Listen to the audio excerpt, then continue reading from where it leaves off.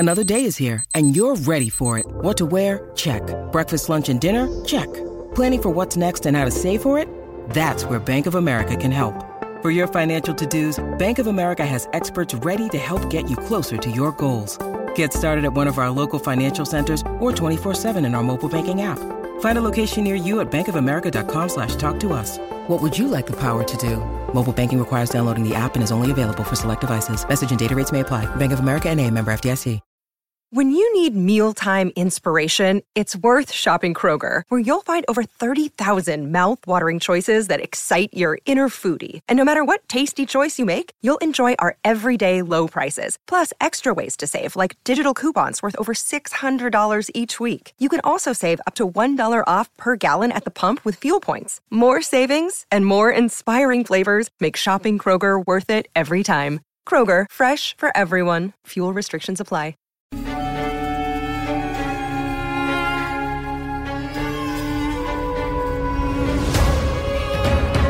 Hello, welcome to this Cricket Badger India vs England daily podcast by the fans for the fans. We're at Kohli's India with Rohit Sharma, Jasprit Bumrah and Ravi Ashwin, and young starlets like Rishabh Pant and Shubman Gill. They play host to Joe Root's England with Jimmy Anderson, Ben Stokes, Stuart Broad and young talents like Ollie Pope and Zach Crawley. It's always England's toughest tour. Good luck to both sides. May the best team win.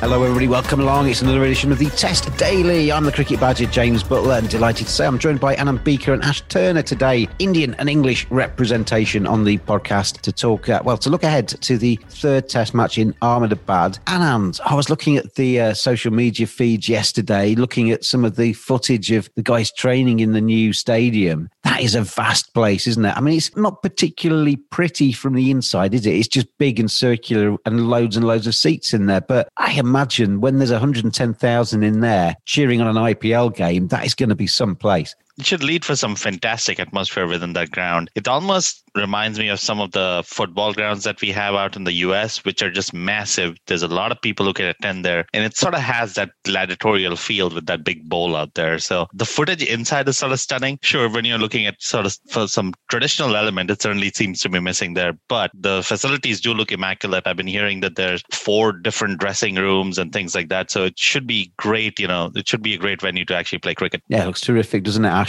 I mean, it's just massive, isn't it? It's just huge. I mean, we're used in England, obviously, to the nice kind of traditional looking pavilion and sort of seat spaced out, and county grounds even more so. But as Anand says, that is just a proper massive stadium. It's certainly impressive. I mean, you only see stadiums like that over here, really. You're looking at Wembley, you're looking at the biggest football stadium. So it's certainly impressive. And although it maybe does lack a little bit of sort of the traditional look of a cricket ground, modern stadia are always going to look more like that because of the facilities they need to have and because of trying to fit all the people in. And I just think it looks amazing. And I must admit, watching Stuart Broad's video, sort of the walk down from the changing room, looks mightily impressive. And you can only imagine how sort of intense that atmosphere will be walking down that little walkway when it's filled with fans. Yeah, it's quite a distance, isn't it, that walk? I mean, I think in probably most grounds, there's a fairly decent walk out to the middle, but that one's a little bit more exposed, isn't it? And you can imagine walking out there with your team 3 for 2, the nerves tingling, and as Ash says, the crowd quite close by. That's going to be quite some feel walking out to bat. Absolutely should be amazing.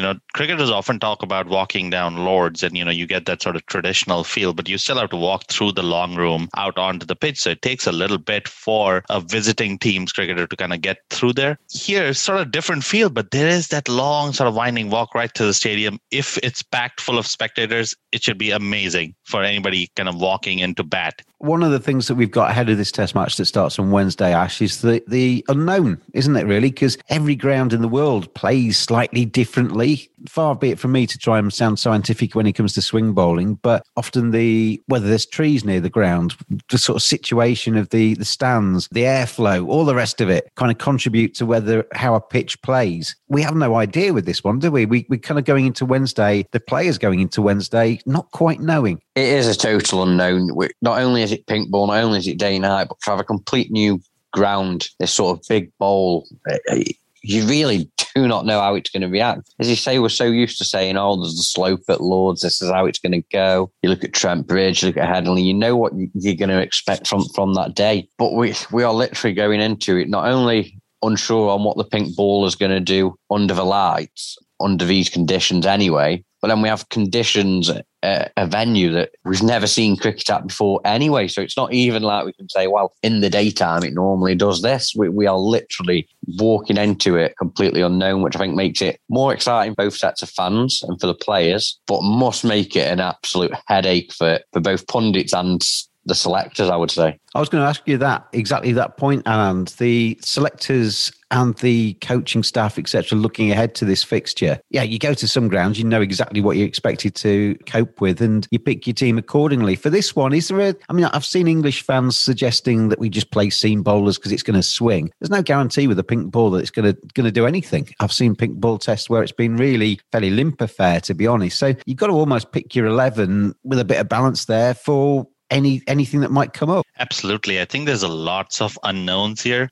Back in the day at the old Ahmedabad Stadium, I think that was one of the most friendliest batting venues in India. But this is a brand new stadium. It's really hard to tell what's going to happen. Even if we try to look at trends with previous day-night tests, there's been one in India where India played Bangladesh. That was played at the Eden Gardens. And I think the Indian seamers took 18 wickets out of 20 that fell. Jadeja got 1 over of bowling. But again, that was Kolkata. It was really a seamer's paradise. It's really hard to tell what's going to happen in Ahmedabad just because we don't really have any kind of statistical analysis, or we don't have anything in the past that we can look forward to. If you're picking the Indian team, Anand, how do you stack it? Do you go with something very similar to the red ball game last week where you do have the options there, or do you go with more seamers? So it really depends on how the pitch looks like. Well, it looked very green yesterday when I saw pictures of it, but I imagine they're going to shave some of that off. Certainly, it looked like Archer was really happy when he saw some of those pictures, but I think it's guaranteed that pitch is not going to look as green as it looked in that picture. It almost was reminiscent of Lords when we first saw that picture that was being shared around social media. I think that the ball will eventually spin. I would think that India would still go in with 2 spinners and maybe look at seeing whether a third pacer is required or not. What about you, Ash, from an English perspective? Do you expect to see a change in the balance of the side for England, or will they go with something very similar to what they've played already? I would probably go with something we've played already. If I'm honest, I would probably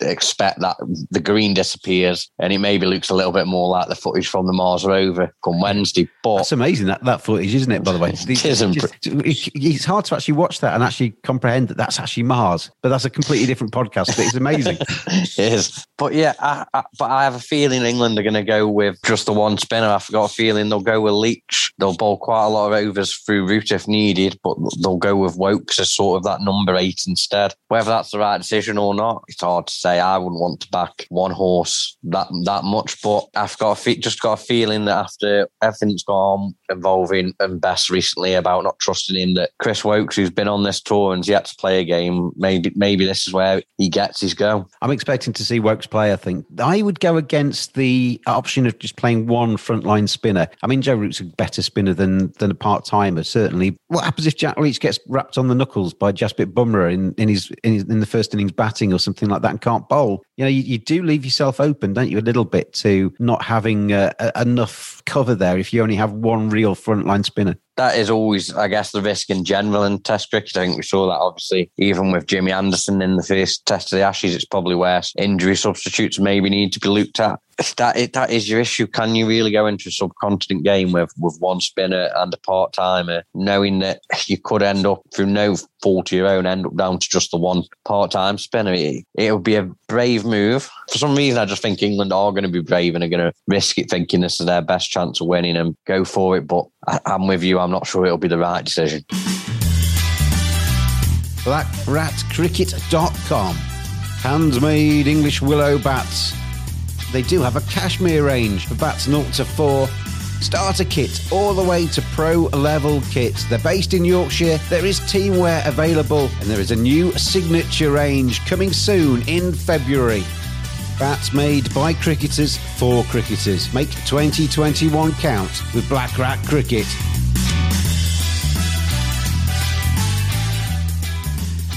And if you're Ravi Shastri and you're talking to the ground staff in advance of this game, are you tempted to say, make this turn? You saw what happened in the second test match. England never play the turning ball with complete confidence. Isn't that India's best option for this test match? Because if it comes to being a seamer's paradise, it's Bumrah against Anderson, it's Wokes against Mohammad Siraj, etc. Two very good pace attacks. It's more of a lottery for India there, whereas you'd back India's spinners against the English spinners. Yeah, I definitely think you want a little bit of turn, because at any moment, Ashwin at this point is, if he's not the best spinner in the world, he's close to that. And if you put Ashwin up against Leach, certainly you would pick Ashwin every time. However, India's pace attack has done great within India. So we often talk about how spin plays a big role in India, and it does. Jadeja and Ashwin are the top two wicket takers in the last 3-4 years. However, followed right behind Jadeja is Umesh Yadav with 63 wickets at about the average of 19, and Shami, who also averages about 19. And so when you add in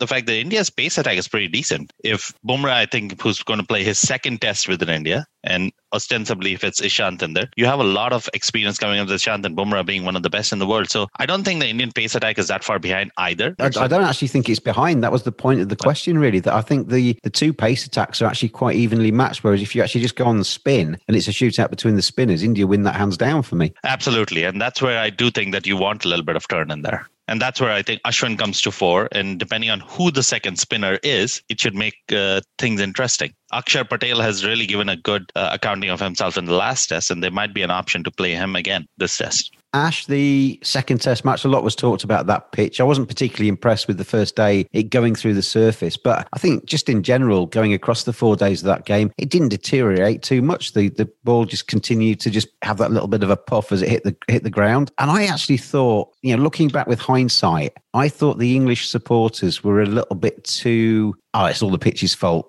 It's nothing to do with England. You, as an English team going to India, you don't expect to win a series without facing some turning pitches, do you? And I actually thought it was a joy to watch the spinning contest. You get a game on a hard, bouncy track. Fantastic to watch. The ball leaping around, the batsman ducking and diving, being hit on the shoulders, etc. The spin bowling's just as exciting. It was good to see obviously the spinners dominating the game. I don't think there's anything wrong in the subcontinent with it being a spin-dominated game. I still think the pitch was poor in general, as in, you look at the delivery that got Joe Root on the last day, and I don't think any man in the world would manage to defend it. And as much as I like Akshar Patel, I don't think he can claim full credit for that delivery.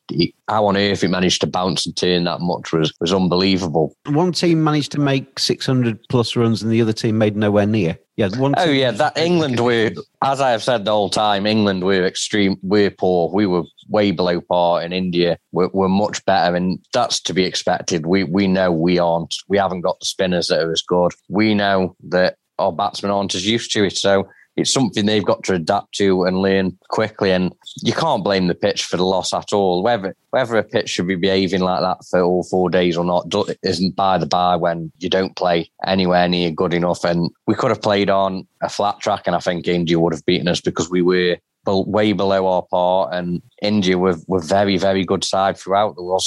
They were maybe a little bit shaky in their first innings. Rohit Sharma did the job, and that's, alongside Pant, that was basically what won them the game, probably on the first day, if we're being honest. I thought the first two sessions were maybe slightly easier to bat than the rest of them. But again, any English fan that was blaming the toss, I saw so many comments on the first day, England have lost the toss, that means that England are going to lose this test match. I think actually, if both teams had played the same standard, Ash, England would have still lost that game because India just played significantly better than the English team. Yeah, that's it. I think it was, you could have played anywhere, either way round, whether it was England batting first or India. And as you say, India would have won. They were just a much better team across the 4 days. I don't think there was any real period. Yes, you could maybe say possibly the first session was it of the last day. England probably had the better session, but even then, you really are desperate if you're gonna claim that. Whereas England dominated the 5 days of the first test, they were just totally dominated for 4 days, and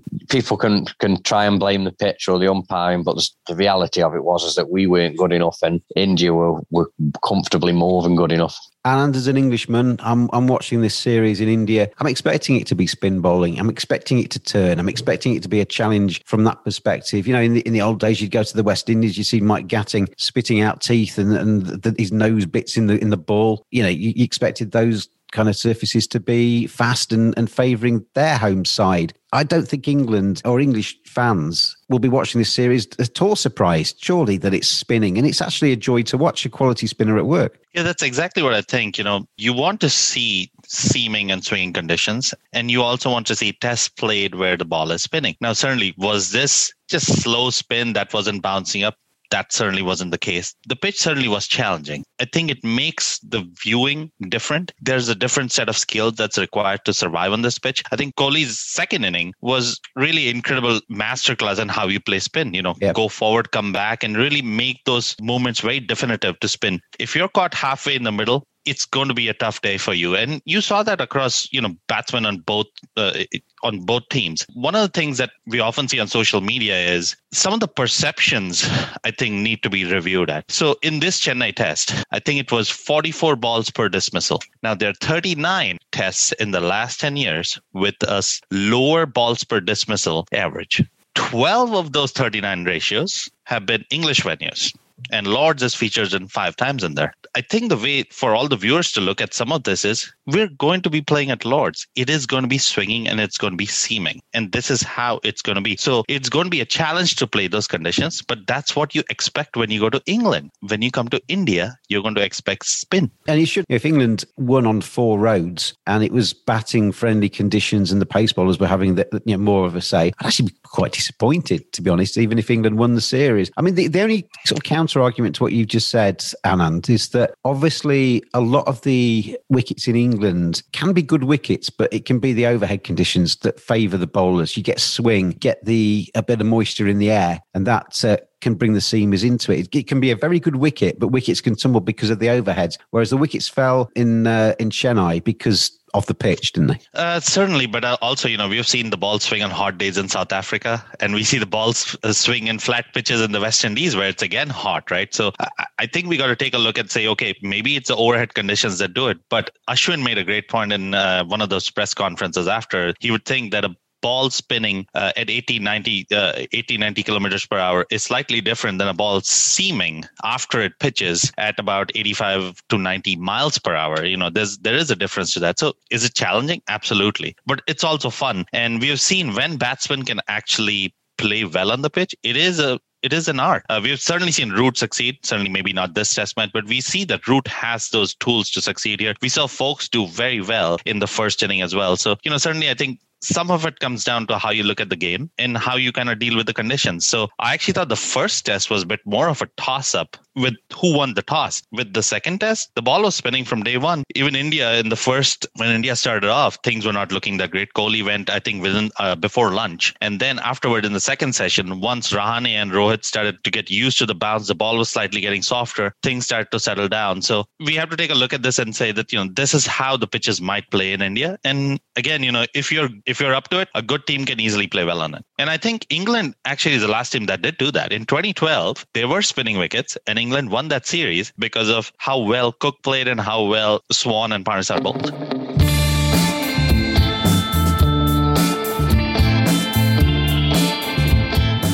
Badgers are furry creatures. 85% of women badgers think bad grooming is a major turn-off. 80% of women badgers think men should trim below the belt. 89% of men think good grooming is essential to their professional success. Don't just dismiss it out of hand. Get on there, manscaped.com. Check out their great range of male grooming accessories. Hygiene, appearance, attractiveness, confidence. Simply go to manscaped.com, quote the discount code BADGER. You get 20% off, you get free shipping, and you get some seriously quality equipment. Manscaped.com. Together we save balls.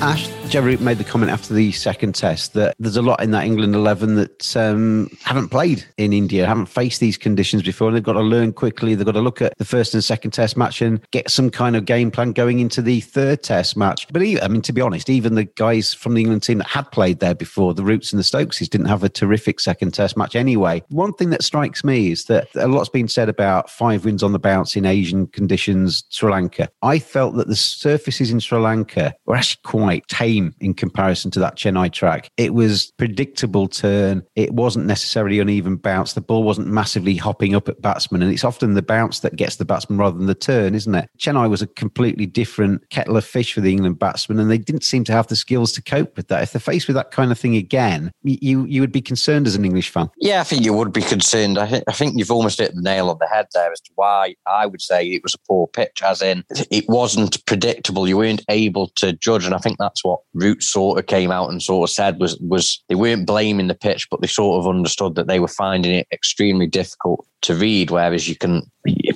pretty much normally read most tracks. So I think that was where they struggled, and I think that's where maybe it was a bit in the mind for them more than anything. I think they almost came out with the wrong mindset. Well, I felt in the first innings that was exactly the case. They saw it breaking the surface, they saw it starting to turn, and England went back to the old England of being a bit scared. Yeah, we seemed scared because and I think Root almost gave it away in that interview. He almost says, "Oh, you sort of just knew there was a ball coming for you." Well, yeah, but I guess that's always maybe something really. And every game there could be a ball that is just so good it is coming for you. And for Root this winter, most of them happened sort of 2 days after he started his innings, haven't they? But, yeah. So I think it was as much a mindset issue as it was probably a technical issue. I think technically all of the players seem to be good enough and seem like they can adapt or can learn to adapt pretty quickly from what we've seen of them elsewhere. I think it is as much for them getting over sort of the mindset issue. It was almost as well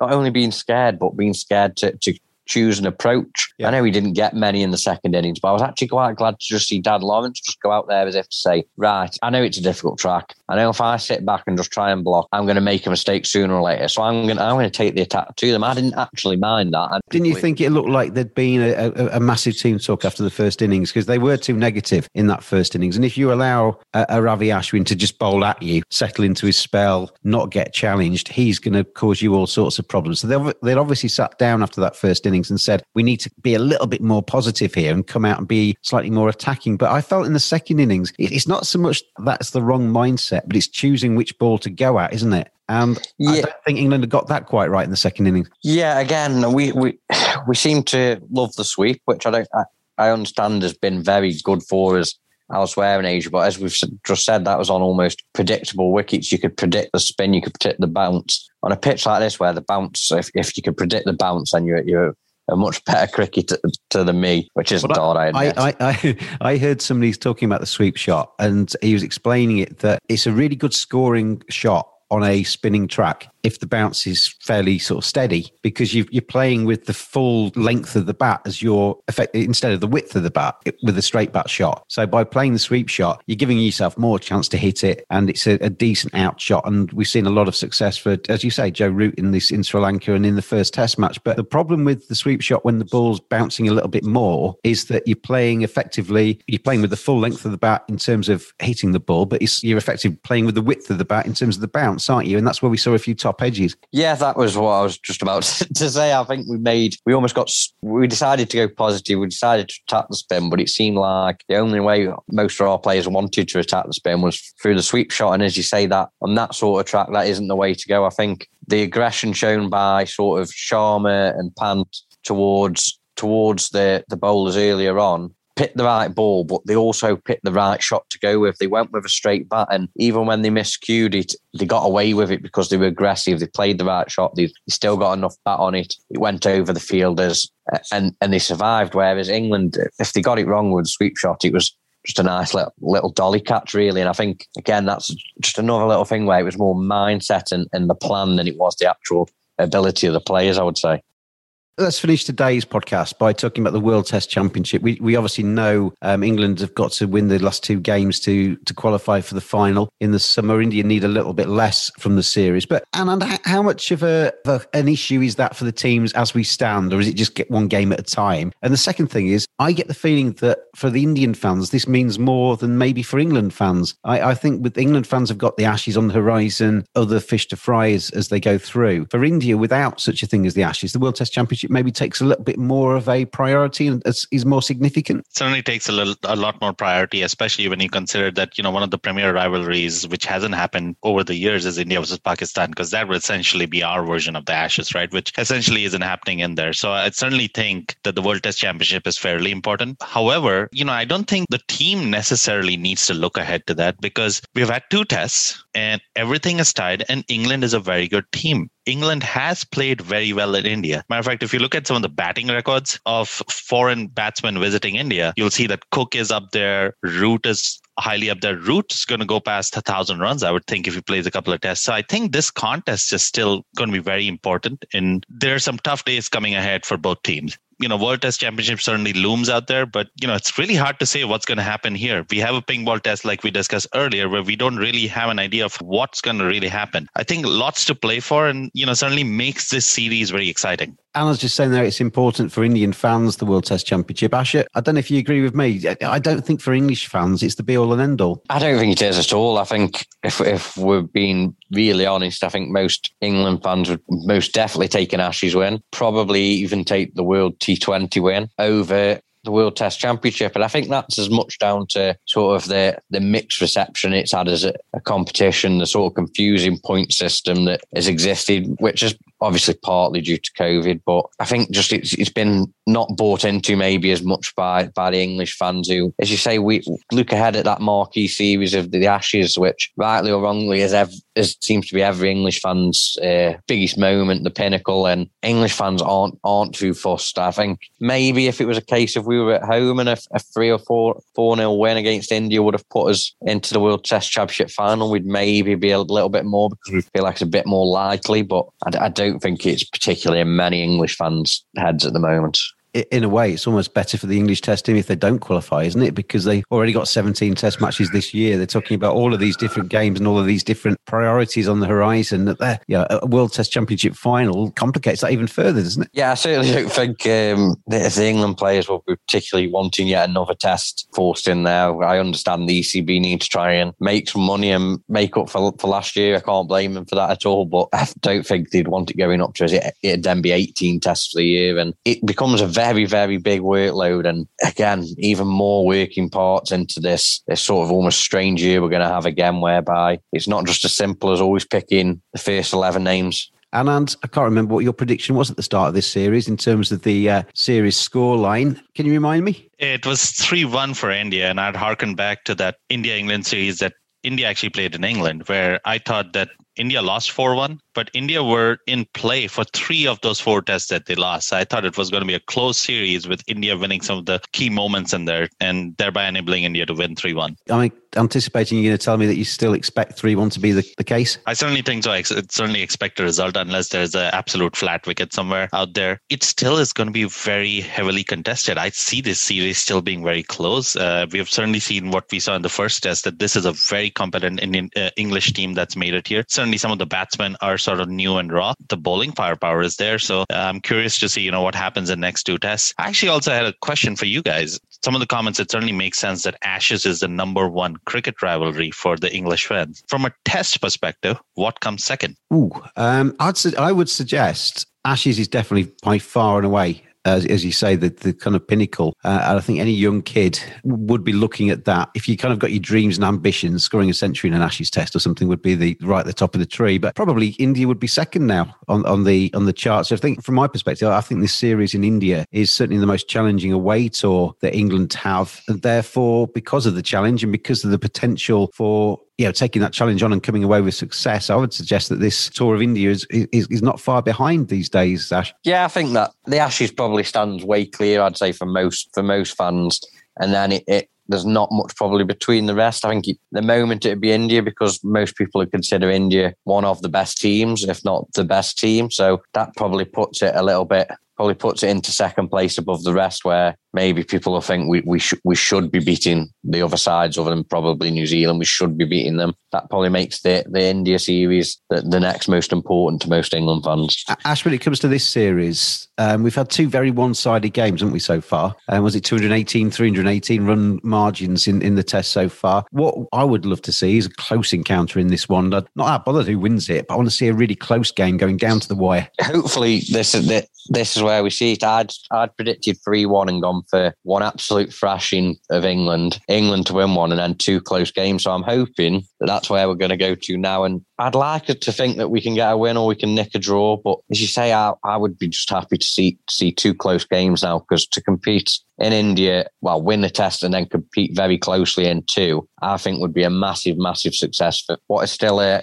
almost growing and developing England side. It starts on Wednesday morning, 9:00 in the UK, and I am really looking forward to it. One apiece in the series, massive ground in Ahmedabad, and it's going to be really exciting to see the players walking out onto that surface with 55,000 people potentially in the ground as well, which sounds massive, but it's going to be half empty. That's three full Headingleys. It's going to be half the crowd in Ahmedabad. It just shows you how big that stadium is. Can't wait for that to start on Wednesday. Anand and Ash, thank you very much for being on today. Cheers, James. Cheers, Anand. Cheers, guys. And thanks everybody for listening. We'll be back every single day during England's tour of India. So I've been James the Cricket Badger. I'll see you again tomorrow.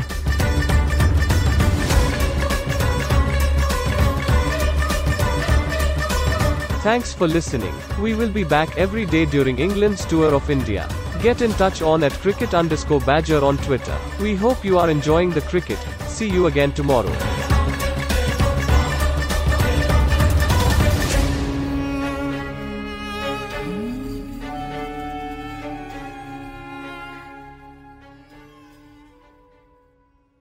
Sports Social Podcast Network.